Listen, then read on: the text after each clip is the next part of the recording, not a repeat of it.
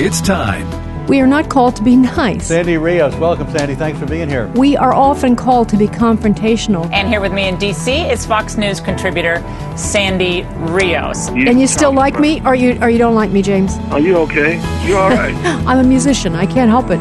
Longtime Fox News contributor Sandy Rios, thanks very much for being with us. We have, I think it's 4-to-1 youth in America wants gay marriage. Our kids are the product of public schools. No wonder they poll the way they do. It's time to stand up or we're going to lose everything we have. Director of Governmental Affairs for the American Family Association. Step up, speak up, say something, do something. This isn't a game. This is real life. Sandy Rios is with the American Family Association, a pro-life radio talk show host. Some things are worth fighting for. The news today, Pfizer officially getting that full application in for emergency use authorization for the vaccine down to age 5. This comes after we heard a couple weeks ago that the pivotal trial results showed favorable safety for this vaccine for these age groups and a strong immune response. These are 2 shots given 3 weeks apart, but it's a third of the adult dose. The FDA has set an advisory committee meeting for October 26th for its advisors to discuss this vaccine for that age group. Up until then, they'll be reviewing this application furiously, along with, of course, booster applications, which they'll be discussing at the end of next week. Now, when it comes to parents' attitudes about getting their kids vaccinated, there's been a lot of polling on this. Some of the latest from the Kaiser Family Foundation shows that in September, more parents were eager to get their kids ages 5 to 11 vaccinated. 34% in September saying yes right away versus 26% in July. And that really kind of goes along with an uptick in cases in kids that we saw over the course of those months. So it's still not a majority of parents saying yes, absolutely right away, we'll get the shot. But that sort of willingness seems to be increasing. All right, so that breathless report was from CNBC, and of course they're really excited about the thought that our children might be vaccinated. You heard in the report that they're appealing to the FDA, and you're hearing this all the time, to give us, trial status. We need to give our children this trial vaccination, and we need to do it quickly because we know that so many of them are, well, no, that's not true. They're not really dying. I've got a stat on it. It's pretty amazing how few children under the age of 18 have died from COVID. But they're viewing it as an emergency, and the FDA is willing and able, and if there's any way possible, they will give approval. You can take that to the bank. Last week, we talked to Senator Ron Johnson, and he's the first person that I heard say that the vaccine that we are currently giving, the one that was supposedly had received FDA approval, was never really approved. That particular vaccine did not receive approval. And if that's the case, that changes a lot of things. I've asked Tracy Miller to join us this morning. She's the vice president for the American Conservative Union's Action Fund. And Tracy, you guys have been actually working on this, as I understand it. So is it true? I mean, is it true that the FDA has not really given full approval to the vaccine that's being used? So, there are 2 vaccines, and this is the primary problem that the American public is facing when it comes to making an educated decision about whether or not to receive the vaccine, which vaccine to receive.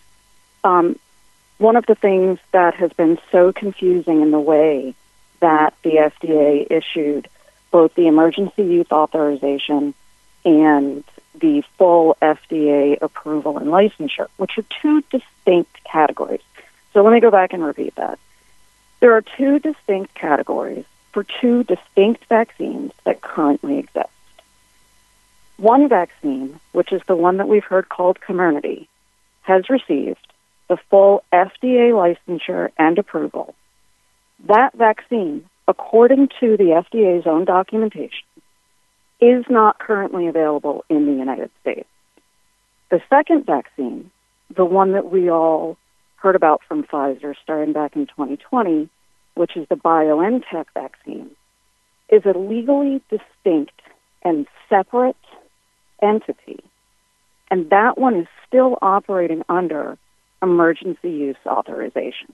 And this is what Senator Johnson has really taken the lead in trying to get out to the American public. But so many individuals are completely unaware that there are 2 distinct items that we're discussing, and they have 2 distinct statuses. But Tracy, just to drill down, where is the what did you call it? Community? What's it again? C-O-M-I, it's Comirnaty. C-O-M-I-R-N-E-T-Y. Okay. Where is that being used? So again, I've been trying to find the data points on exactly where it is available. What I've been there's not a lot of information. What I know for certain, according to the FDA's own documentation, so this is in their paperwork, it is not available in the United States.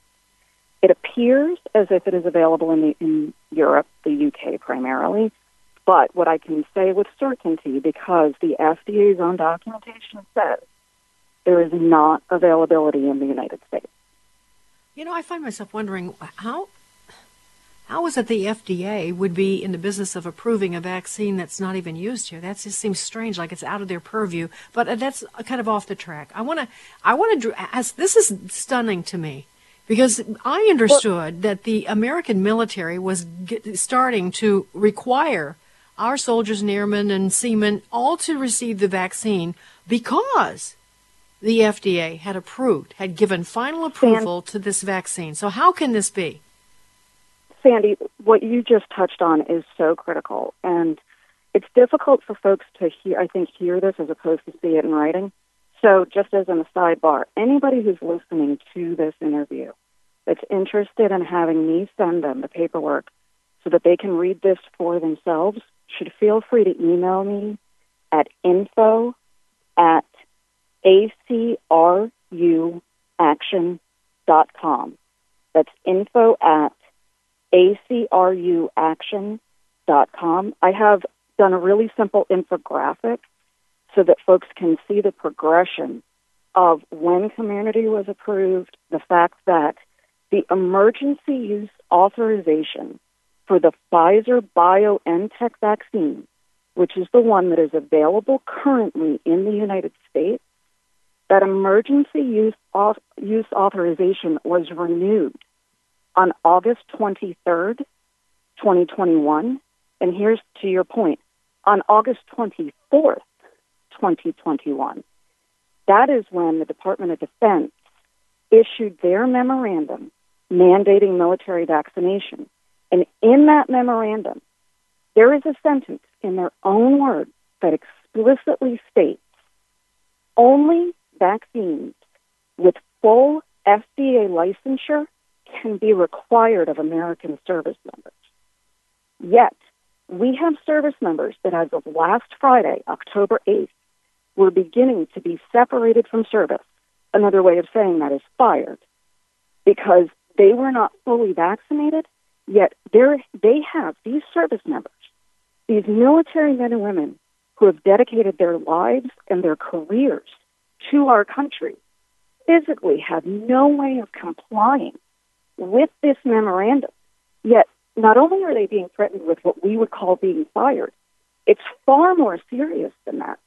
They are facing dishonorable discharge and, in some cases, court-martial. Yet, they are incapable of complying with what the DOD regulates.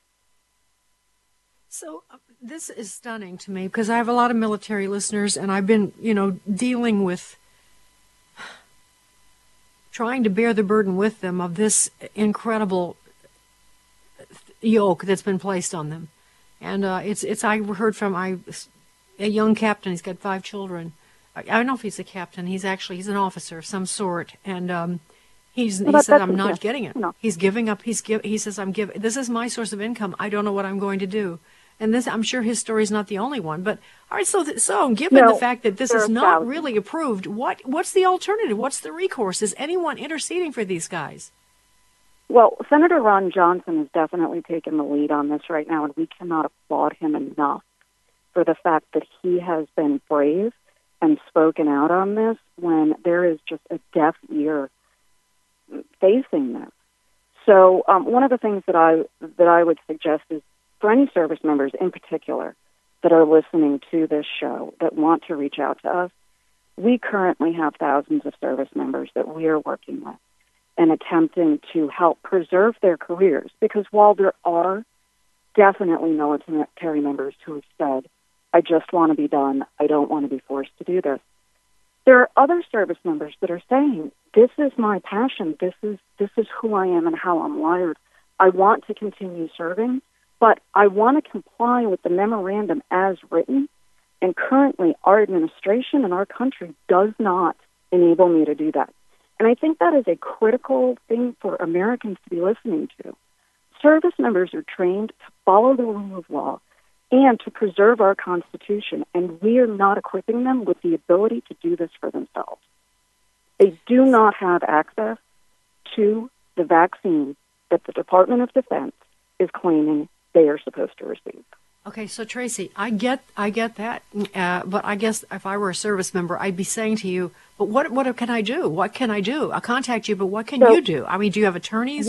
How does this work? So we have two things going. We have attorneys that are working on cases. We actually have some service members who currently have, and I want to just say I'm not qualified to speak to the legal aspect on this. This isn't my training. But we have some lawsuits that are currently in court right now that got filed last week. But in addition to that, we are currently working with members of Congress to position a congressional inquiry to provide transparency into the status of exactly what is available for these vaccines and since the FDA has gone to great lengths in this documentation that I'm happy to email people to say that the Comirnaty vaccine and the BioNTech vaccine are legally distinct entities. They don't go into any further detail. They just state in 3 different places that these are legally distinct vaccines and legally distinct entities. We want Congress to drill down and find out what exactly does that mean. What is the American public injecting into their body? Why is there such a lack of transparency?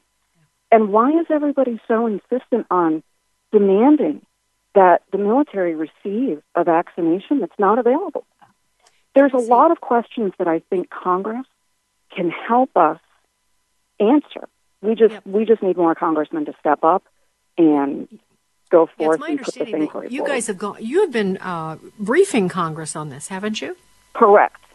And thus far, Congressman Louis Gohmert is the only other congressman, in addition to Senator Johnson, who's been willing to take up the cause on this. We would love to see that.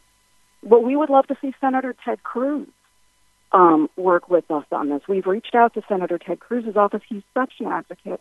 Senator Ron Johnson has been really solid on this issue, but it was concerning when we've been listening to the congressional staff members' offices. They're saying they're not hearing from the American public that people are concerned. I think they're not hearing about this because the media has done such a great job telling us that we have an approved vaccination, which is not the case. Well, I think also just the information block out. I mean, and I also think people are so fed up with Congress right now. It's sort of given up trying to communicate anything to them because it doesn't seem to do any good. They seem to turn a deaf ear, except for Ron Johnson and Louis Gohmert. How is it that they know and the rest of Congress doesn't know about this? You see, they've been willing to answer the phone, and that's the thing. So, Tracy, have you been briefing staffers or have you been briefing congressmen? I've been briefing staffers, and the only staff members thus far that I've seen be willing to take this forward to their congressmen are, again, Louis Gohmert and Ron Johnson's staff. I have personally been on the phone with 36 staff members, which is great. It's been wonderful to get 36 individual staff members to talk to me. But in so many other cases, it's been email exchanges and nothing. All right, Tracy, we're out of time. But Tracy Miller is, again, the vice president of the ACRU, American Conservative Union Action Fund. And we will put the information on our Facebook page as well. But also she has given you info@acruaction.com. info@acruaction.com. And I would encourage any of you in the military or other situations where you're being forced, again, to take an experimental vaccination. And as I understand it, we didn't get to the Nuremberg Code, but this is serious business, and we need to fight back. Tracy, thank you so much. I appreciate your time. Sandy Rios in the morning on AFR Talk. Sandy Rios in the morning on American Family Radio.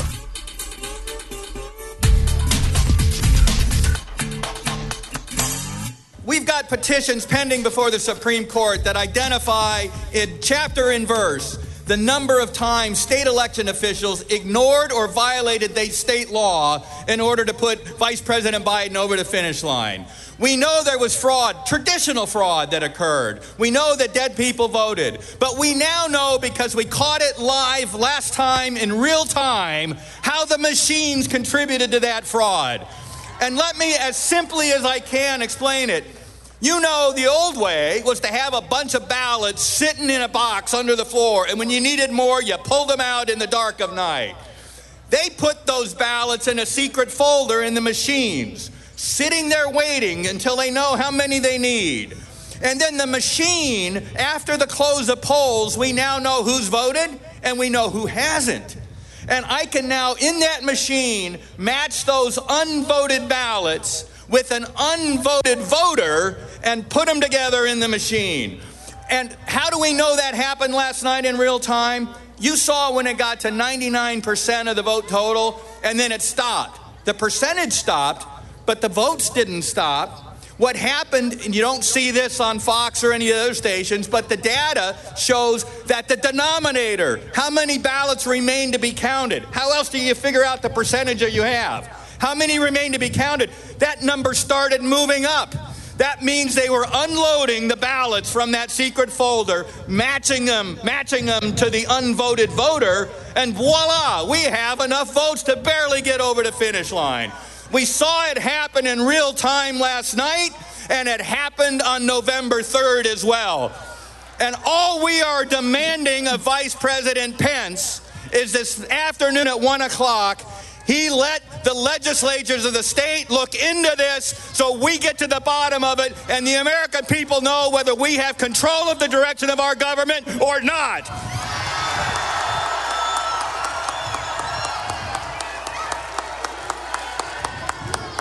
We no longer live in a self-governing republic if we can't get the answer to this question.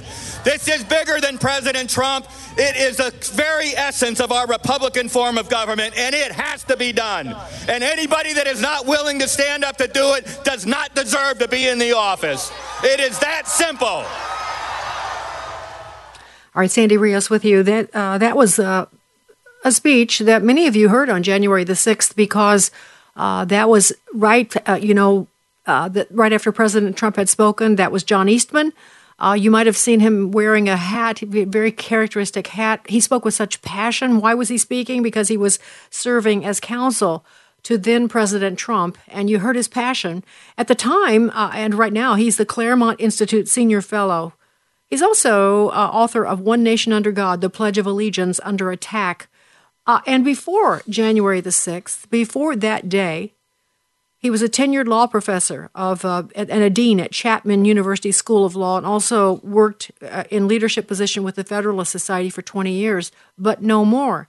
We've talked so much about all of those prisoners held in the D.C. jail who are being mistreated. We've talked about many of you who went to that rally and had the FBI come to your homes and invade and treat you like criminals. We've watched, as the Justice Department has called you domestic terrorists and the FBI has targeted you, but there are other punishments. And John Eastman, who spoke on that day, has suffered lots of those, and now the burner is being turned up on his life, and I wanted to talk to him this morning about that. John, thanks for joining us. I appreciate it so much.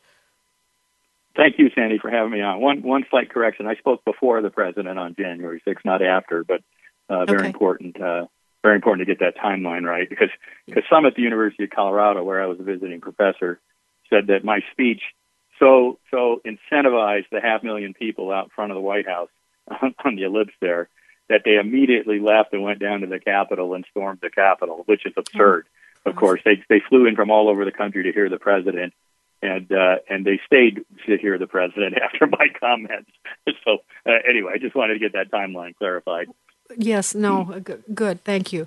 I mean, it's we live in a day where the unimportant things that we say, they take everything and twist it, and that's what you're experiencing right now. We want to talk about that. Let me go back for a second, though. Why did you get involved with President Donald Trump? Well, a couple things. I was not a supporter of his during the primaries in 2016. but became a supporter of his with hopeful optimism that he would do the things he said and promised that he was going to do. And by and large, he did. And he also did it staying within the constitutional lines of Article 2 authority in the way that neither of his predecessors had done. And I thought that was impressive.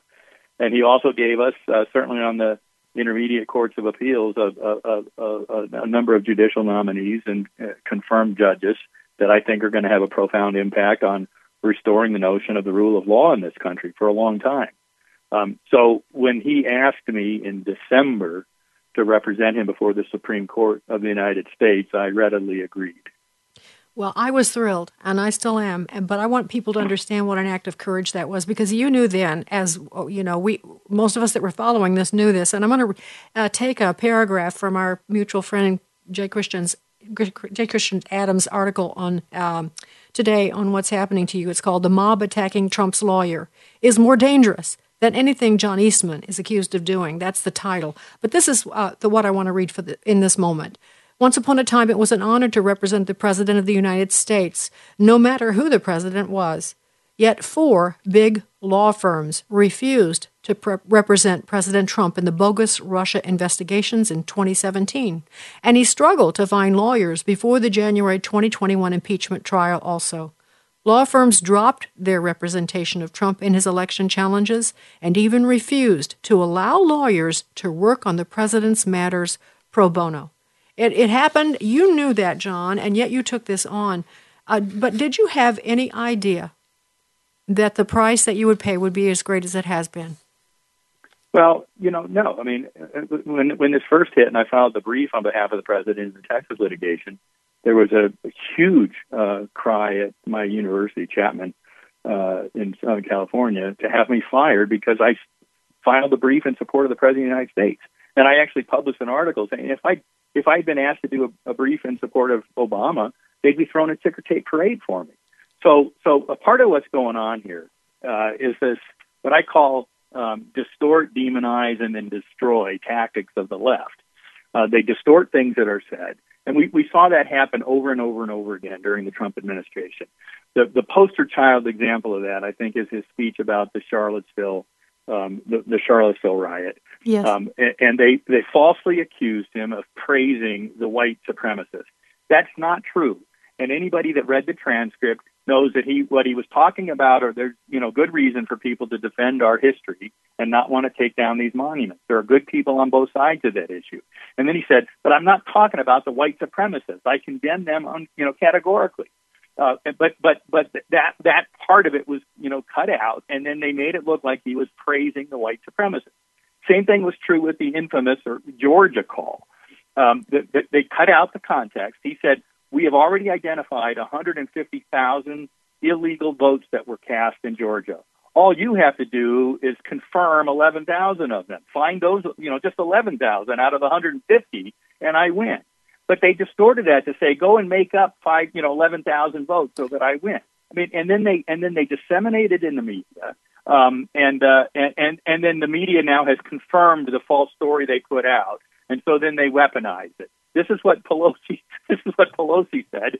Now, she was accusing the Republicans of doing that, but that's projection. This is what they do. And the same thing's true with the Barr complaint that's been filed against me. By the way, one of the people that signed the letter, cover letter on the complaint was Erwin Chemerinsky. Now, Erwin Chemerinsky in 2016 urged federal courts to invalidate the election by holding that the Electoral College itself was unconstitutional. Another person involved in that complaint, because he cited, the podcast I did with him is cited in it, was Professor Lawrence Lessig. You may recall Lessig was a candidate for president in 2016, kind of laughably, but he created a foundation to essentially try and convince Trump electors not to vote for Trump in order to overturn the election. They weren't admitting that the election or claiming that the election had been fraudulently won by Trump. They just didn't like the result and they wanted to overturn it.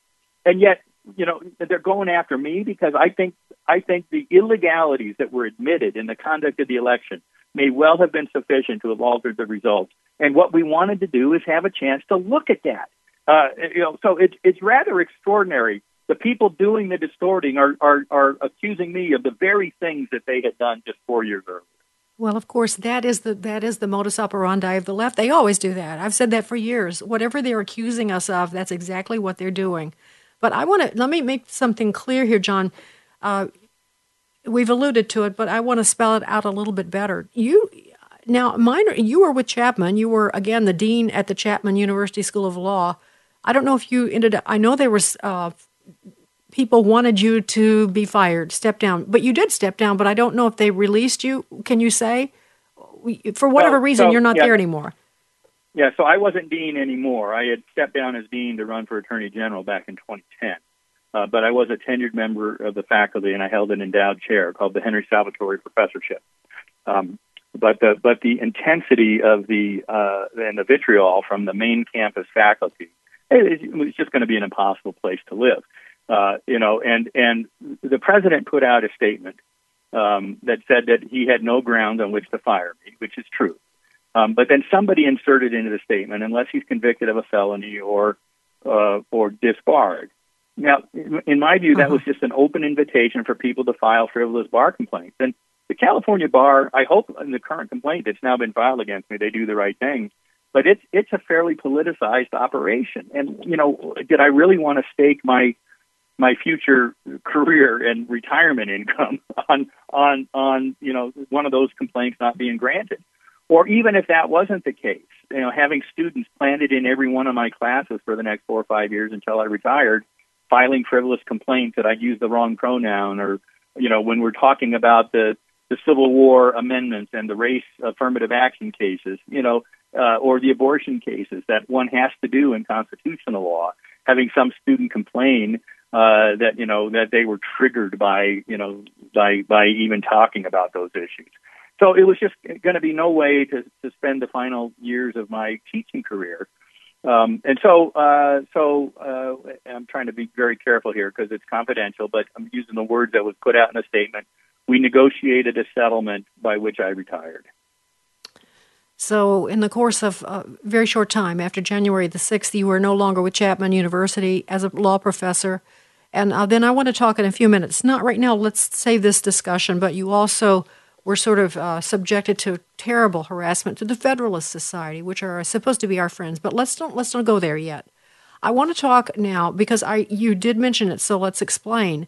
They're trying to disbar you now. That's what you were saying. You alluded to it. They've filed a complaint against you. Is there more than one complaint? There's one complaint with lots of people signing the cover letter saying this should be investigated. The complaint is based on the brief I filed on behalf of the president in the Texas case, falsely claiming that I made false statements of facts and law. In the complaint, that's not true. It's based on the cert petition I filed on behalf of the president's campaign, seeking review of 3 different Pennsylvania Supreme Court decisions that gutted protections against fraud in the Pennsylvania election code. And then the third thing they complain of is the speech you played at the beginning of the program. And I will say this, it's admitted that illegalities occurred and that state officials violated state law. It's admitted, we have unrebutted evidence, both expert and sworn evidence in a number of cases of traditional kinds of fraud. The experts that had conducted an audit of the machines up in Michigan advised me that what they saw the machines were capable of, and they saw it happening in Georgia the night before. Now, I will say that issue, I think, remains unresolved. I think there are challenges to that expert opinion that have some merit, but it's not been resolved one way or the other. But at the time, I had met with the actual experts, and they provided that information. And by the way, the machine's own manual doesn't call it a secret folder; it calls it a suspense folder. So, I think that's a difference without any significance. It's also the case that percentage, the evidence that they had given me, saying we saw the percentage freeze, but the number of ballots keep coming in, and therefore new ballots were being added to the denominator as well. It's the only way you increase the number in the numerator without changing the percentage. Now, the AP has said that, well, they're their denominator is based on an estimate at the beginning, and they adjust it as they learn more. And that's true. But my statistician said it can't possibly be that they were as far off on that estimate as they ended up being. And no mathematician worth his salt would be that far off. So again, that's a disputed issue. I think it warrants further review. And the audits that we've seen in Georgia, for example, have identified a lot of ballots that were processed through and counted twice. They've identified 30-some thousand ballots of people that voted illegally because they voted at their home or old home address from which they had moved more than 30 days before the election, and therefore were ineligible to vote at that address. So it's those kind of things that got shuffled under the rug, never got to a hearing in court. And if all of that's true, and in fact the election was illegally certified for a guy who did not actually win, then that's a serious problem. And as I said in that thing, we no longer have a Republican form of government if we don't get the answers to these questions. John, hold on just 1 second. We can't. So we got to take a break. My guest is John Eastman. He spoke at January 6th. He was representing President Trump. You still hear the passion in his voice. Thank God for that.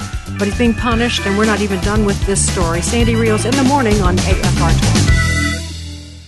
12. Don't forget to connect with Sandy Rios in the morning on Facebook or email Sandy at sandy@afr.net. That's sandy@afr.net. Sandy Rios in the morning on American Family Radio. Our exciting adventures and boldest endeavors have not yet begun. My fellow Americans, for our movement, for our children, and for our beloved country, and I say this despite all that's happened, the best is yet to come. So we're going to walk down Pennsylvania Avenue. I love Pennsylvania Avenue. And we're going to the Capitol, and we're going to try and give. The Democrats are hopeless. They're never voting for anything. Not even one vote.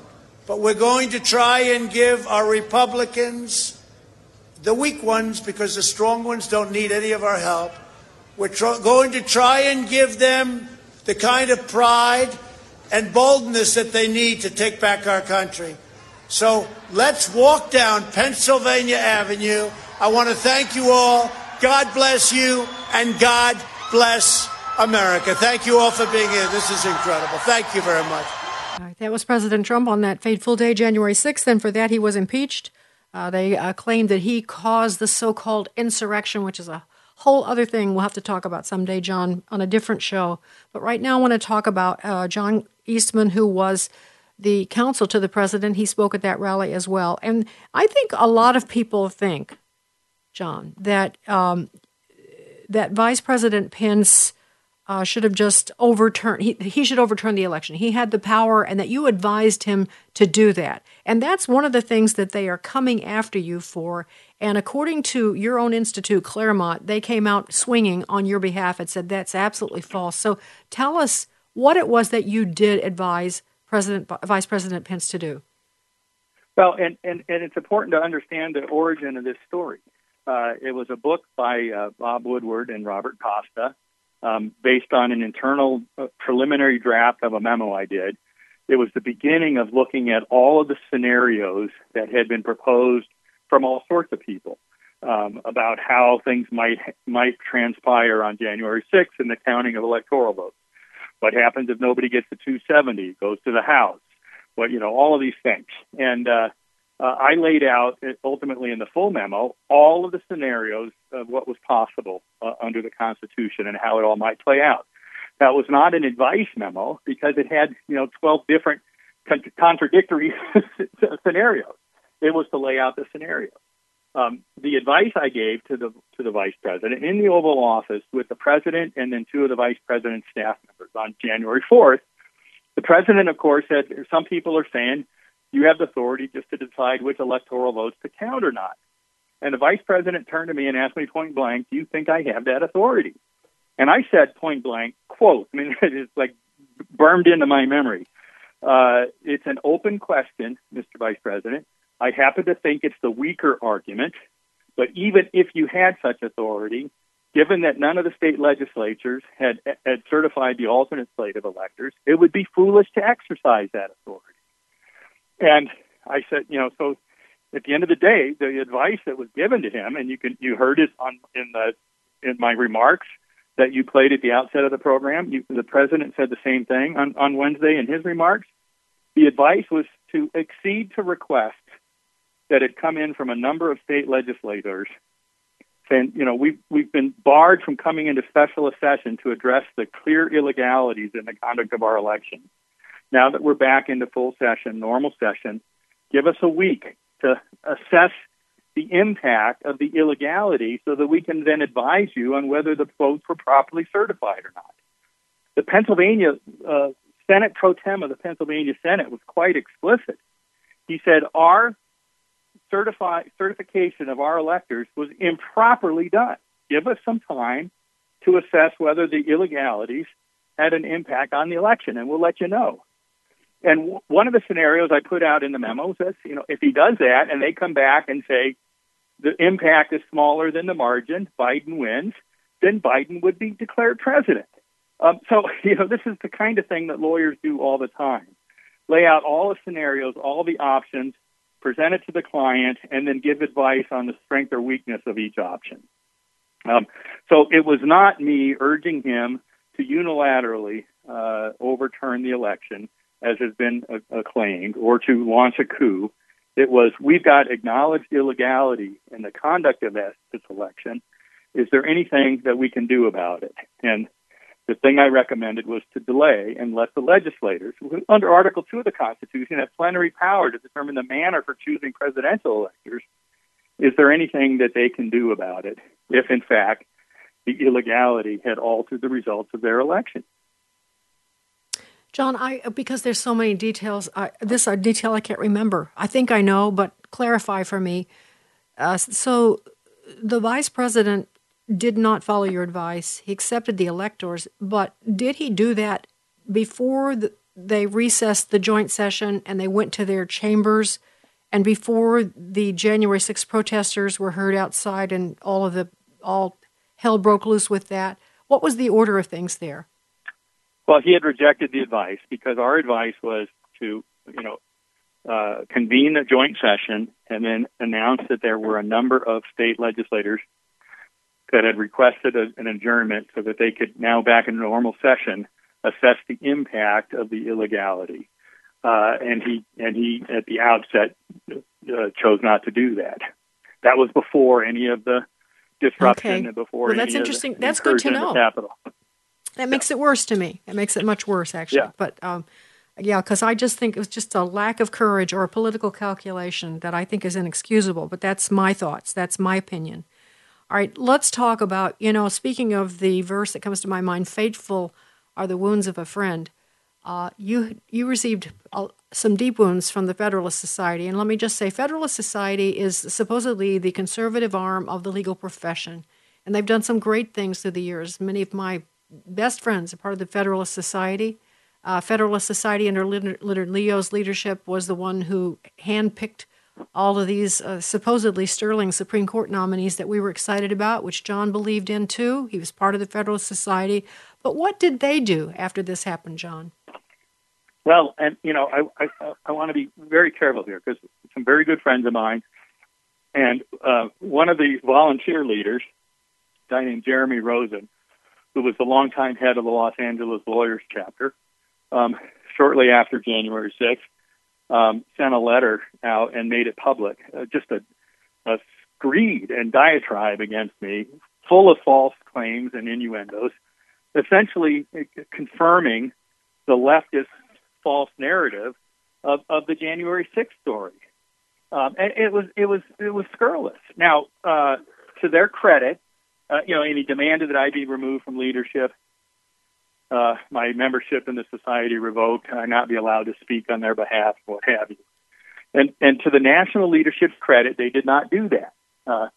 They kept me in as chairman of the Federalism and Separation of Powers group. They declined any request to block me from the Speaker's Bureau and whatever. And for that, I'm deeply grateful.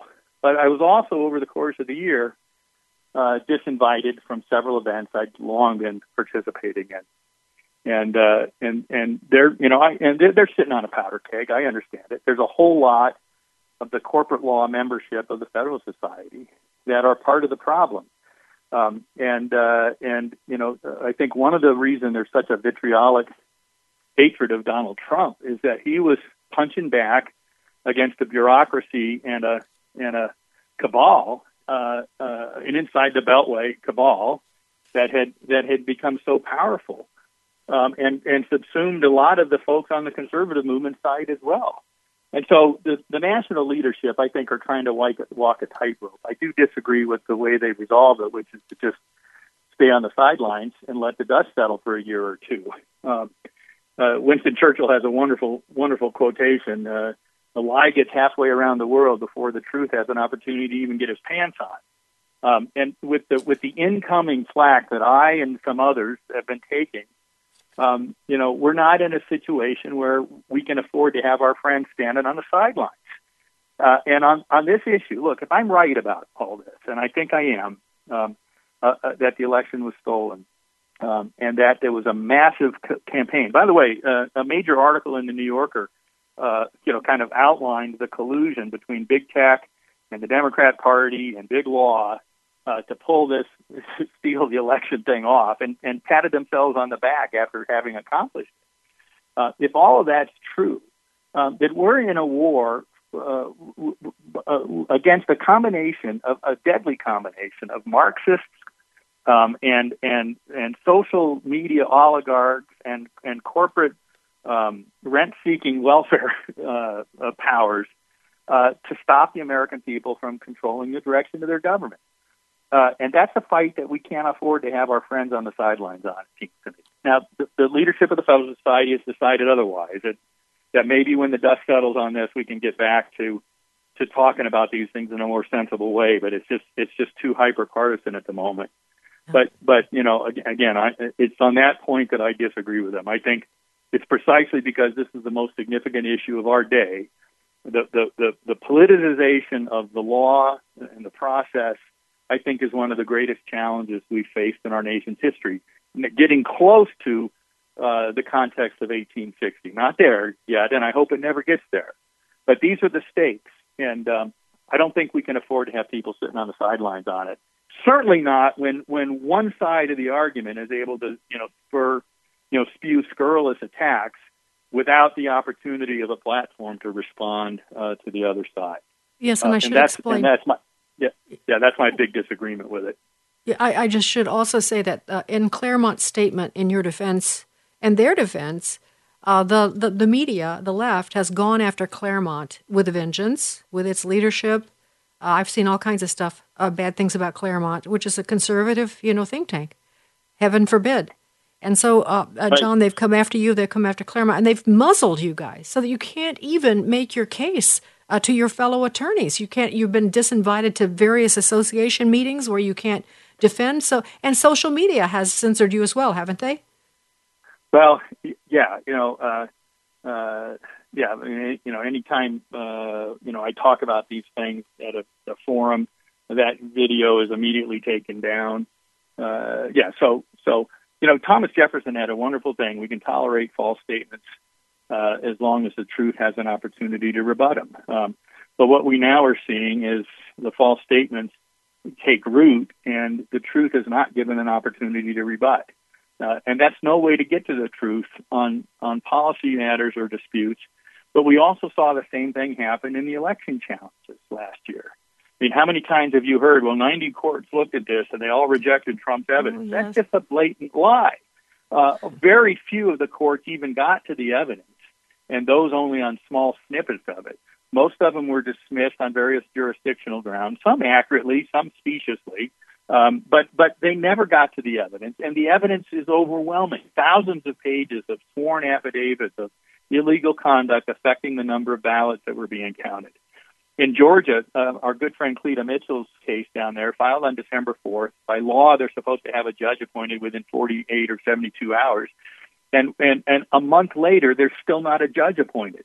And, we finally filed a federal court action on New Year's Eve to try and force a judge to get appointed. And, that was on Thursday night, New Year's Eve. The following business day, Monday, January 4th, a judge was quickly appointed, scheduled the first status conference for January 8th, 2 days after the joint session of Congress. And then the case got dismissed on January 7th as moot. So these are the kind of things that are true. That her thousands of pages of evidence never got a hearing, never saw the light of day. And when the truth isn't allowed to have its say and to be tested in the advocacy forum of a court, then people wonder, it should be no wonder why people are suspicious of the results that are being spoon-fed to us. Exactly. And John, let me just say one thing that proves your point. Even Fox, which is the network that so many people depended on before the election, it refuses to let their anchors talk about the election and it was stolen. We're told it's the big lie. Social media edits out everything. That should tell you something. It should tell you something. And I want to also say we didn't get to even the personal attacks against John's home, the harassment, the danger his family has been placed in, and so on it goes. John Eastman, for those of you that are people of prayer, and I know most of you are that listen to this show, we need to pray for him and his family. And John, we thank God for your courage. If there's anything we can do further to help you, please let us know. And also, Sandy, let me add. We got a new website that should be up. We should be up to date. ccjlitigation.com if people want to help with our litigation defense fund. ccjlitigation.com.